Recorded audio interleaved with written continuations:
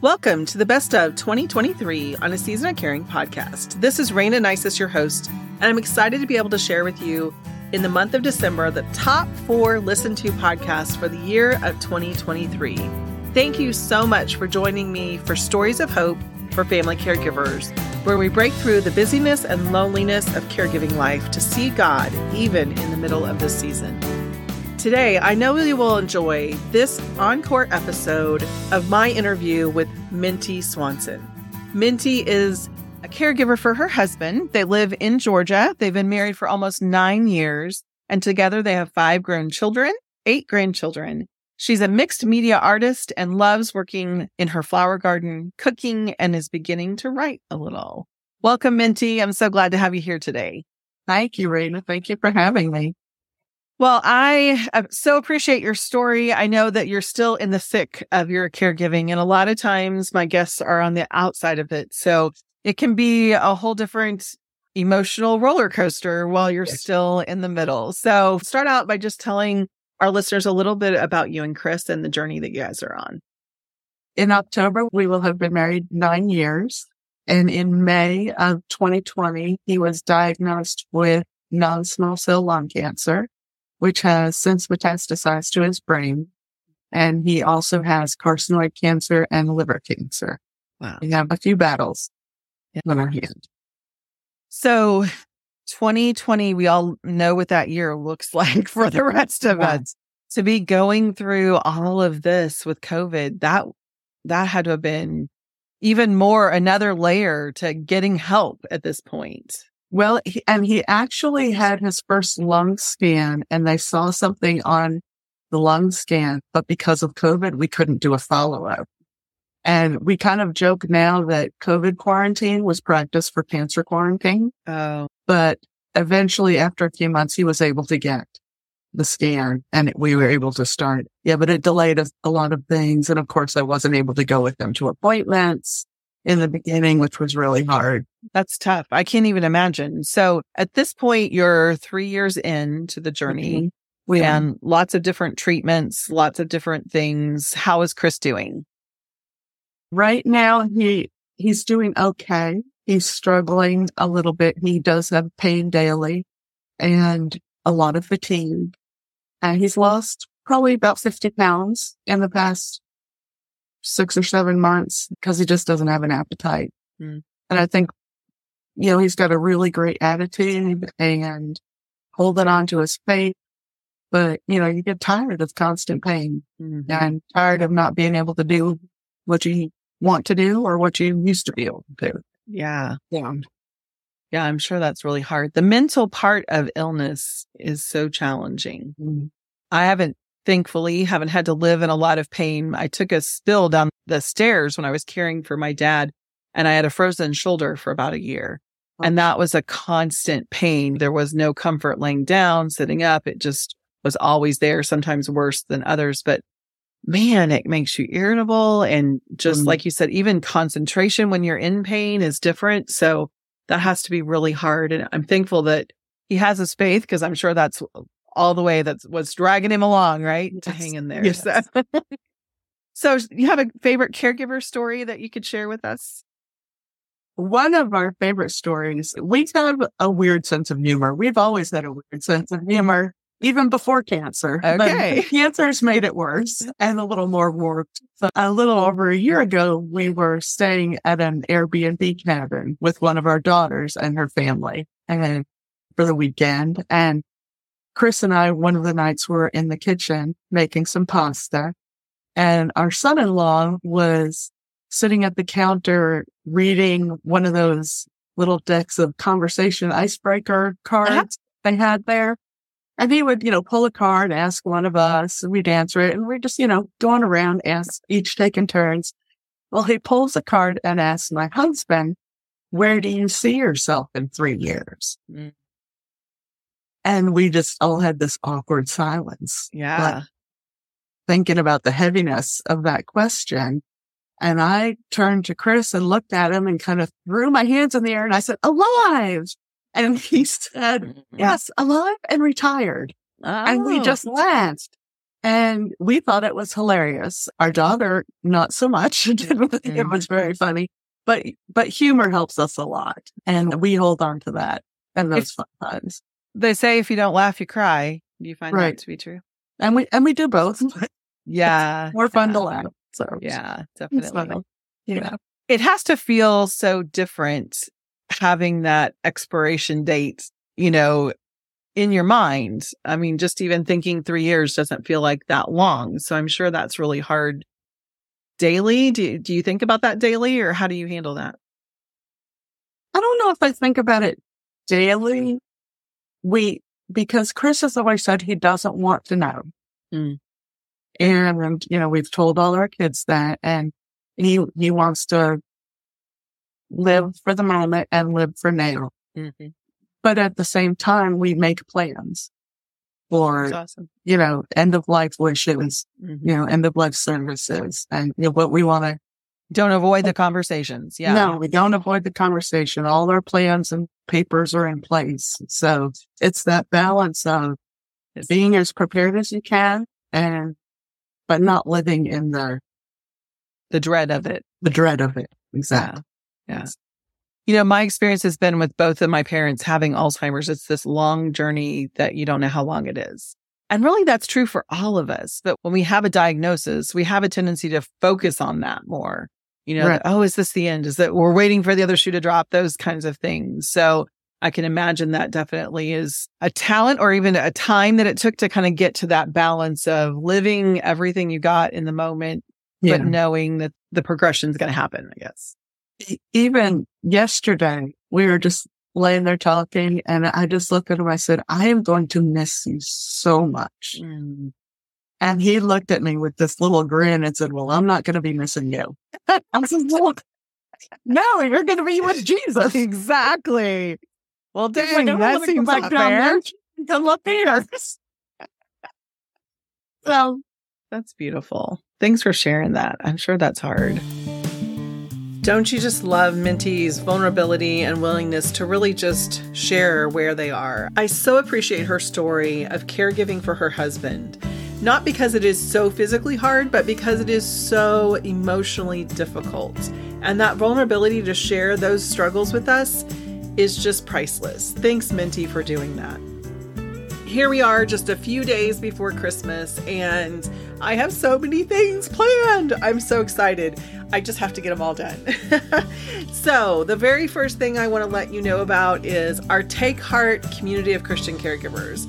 I'm not quite ready to open the doors yet to this Christian community membership, but I am so excited. I have so many ideas, and I'm really looking forward to being able to pour into you both in prayer, in scripture, and practical tips and support. Remember, you can get on that wait list at aseasonofcaring.com/I'm in, or just visit the show notes page and you can just click that link.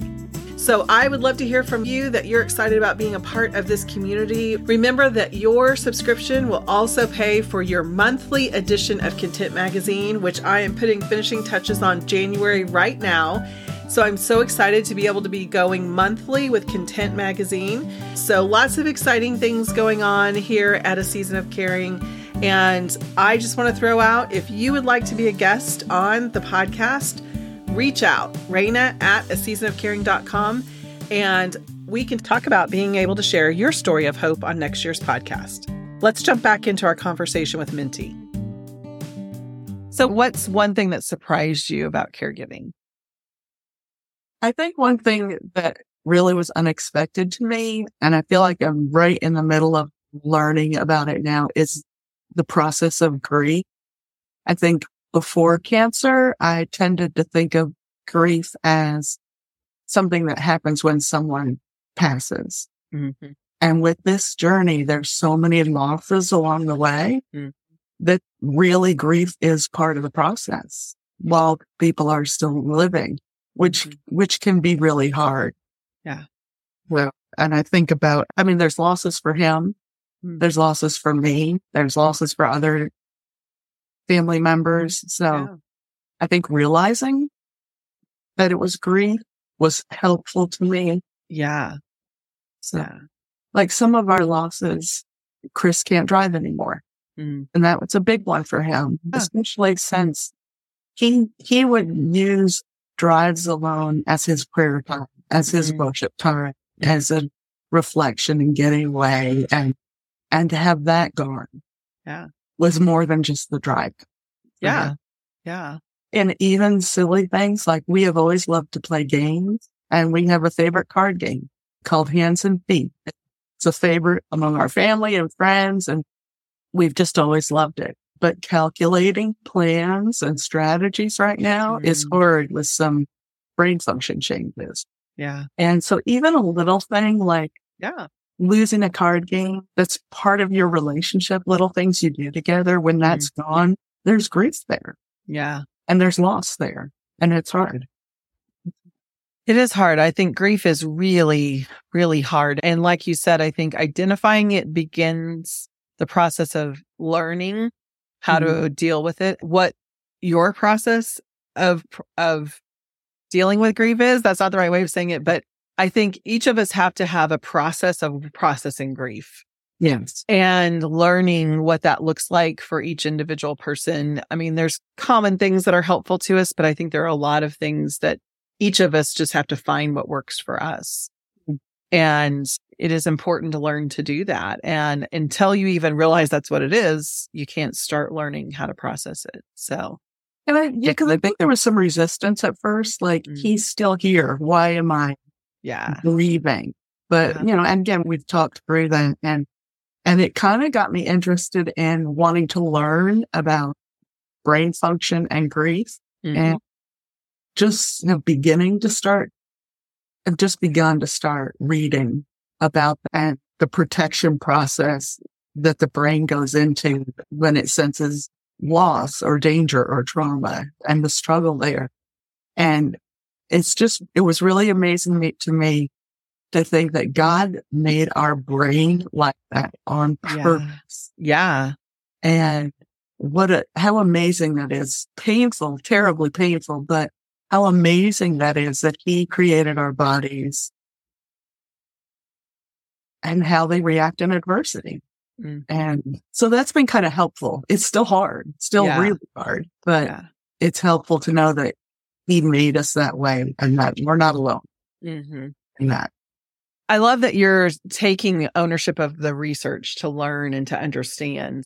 I know really so much of the brain science is new, that we're just learning about all the things, the way that our body holds on to trauma actually in the cells. And like you said, just the reactions to grief. I've done some studying as well, just because there seems to be so much new information out there to really be able to put together. I'm putting together a course that should be available by the time this airs about just peace and grief. And really, it's a resource for brokenhearted caregivers, because we're all brokenhearted. This is hard at a level that so many other things don't compare, I think. And a big piece of that is that lack of understanding of grief and the impact that it has on so much of us, not just the emotional side, which I think we can stuff for a while, but the physical, the mental, all of those things that you're talking about, putting together that resource for people to be able to go in and just get a little nibble into what's out there so that they can start to educate themselves more and learn both. I think it does help for us to have intellectual knowledge, but also then move into how do I process this? Because really that's all we can do with grief is process the grief. And like you said, the most important thing is knowing you're not alone and that God's there with you in the middle of it, and he'll help you to be able to move through that, not by taking it away, but rather by being present. Walking us through it. Yes, definitely. Yeah. So how has God shown up for you in your caregiving season? I know a million ways, but just a million ways every day. One story that comes to mind is early on when Chris was having a lung biopsy done. He was in recovery and we still had to be at the hospital for a few hours. And so I decided to go for a walk. The hospital had this sweet little walking path around its grounds, I guess. And it was a beautiful day and no one else was out walking. I don't know why, but they had these little benches along the path. And I noticed that one bench was facing the opposite direction of every other bench I had come across. And as I came upon it, I realized it was turned that way to face this beautiful little pond. And there was all these wildflowers blooming around it, and, big magnolia tree, and ducks were playing in the water. It was just idyllic. And I thought, what a gift from God that I could sit there in this little mini paradise and calm my soul while I'm waiting for Chris, amidst all this anxiety. Yeah. And so even just like the gifts of nature really speak to me. Things like that walk in that park and in my flower garden. I think he gives me peace a lot through those things. That little oasis that he seemed to provide right there in that moment. And I love too that I think we learn to find those when we know, like you said, your flower garden is one of your places that we learn when our heart longs for that to go get our hands in the earth and go and do those things for ourselves. He's so faithful to remind us and to give us those things that just draw our eyes right back to him. Yes, absolutely. So this one's a little tricky too, as far as the question I asked, but what's one thing that you do that helps you to live content, love well, and care without regrets? Or we need to put that as or, Raina, because not all of those things are easy to do every day, but would be one thing that you find helps you with that? Well, I know that when I first started this journey, I hated the word self-care. And that just felt selfish to me. Now, I wouldn't have told anybody else it was selfish for them. But for me, it felt selfish, and that's a lot of what you hear. But over the years, I've realized it's because it's as important as everybody says it is. Yes. And we need to keep hearing it. Yeah. So I think I try to be in the moment a lot, like noticing the pond or noticing the flowers, spending time with my grandkids brings me a lot of smiles and giggles, and they definitely help you stay in the moment, don't they? I don't know what it is about being childlike, but they do just they notice every little thing. Yes. And so it does help you notice those things too. Yes. Yeah. Beautiful. And I'm a mixed media artist. I have not been painting for the past few years, but I'm starting to get back into the studio, and I do process really well journaling with words and with paint. And so trying to bring that back in. As I'm doing it more often. I feel like I have a little more time than a lot of caregivers because Chris is pretty self-sufficient. I mean, he is still working from home and can do things for himself. So it's a little easier for me time-wise to choose those things. And I think together, as far as finding contentment, we're just trying to be aware and of how we want to spend our time. Yeah. And choose things that we can do together, especially since some things that we always did together are no longer part of our life. Yeah. Find new things that are, that we can enjoy and do together. And try not to make cancer everything when cancer is everything. Yeah. Yeah. That's great. Thanks for being honest about self-care, because I struggle with that a lot in the podcast and being able to share the importance of it. But I know people get sick of it. I got sick of it. And so it does take adopting it and understanding what it looks like for you to realize that it is as important as everybody says it is. That's hard. I don't know how to share that message in a way that we can receive it better, but I appreciate you saying that because I know that a lot of people feel that way. So let's wrap up with one golden nugget that you might pass on wisdom to other caregivers. I would like to leave us with a line from one of my favorite Puritan prayers. Okay.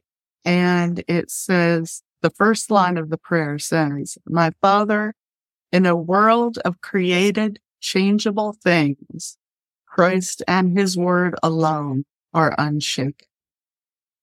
And this journey that we're on, we say we live day by day because we have to, because we don't know what test or scan is going to turn up or how he's going to feel or how I'm going to feel, or our world can be shaken in a moment, but just holding on fast to the fact that Jesus Christ and his word are unshaken. And they're our rock. So hold on to that. That's beautiful. And it's so true. And when we know that we know that we know that we can hold on to that truth, it does change how we do everything. Thanks so much, Minty. It's been wonderful to be able to visit with you and just to be able to share a little bit of your story and Chris's story. Thanks again for joining us. Well, thank you for having me. It's been a pleasure. Thank you for joining us, listeners. And this has been Stories of Hope from Minty. This episode has been brought to you by a resource for brokenhearted caregivers, Peace and Grief. You can find that on my website at aseasonofcaring.com. I'd love for you to be able to really embrace the grief and begin to learn how you need to process it. A Season of Caring podcast has been created to share stories of hope, of living content, loving well, and caring with no regrets. If you have legal, financial, or medical questions, be sure to consult your local professionals and take heart in your season of caring.